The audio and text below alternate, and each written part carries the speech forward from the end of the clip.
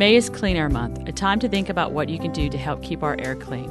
This is the Eco Minute, and I'm Mary Gutierrez, Executive Director for Earth Ethics, Inc. We can all make positive steps to improve the quality of our air.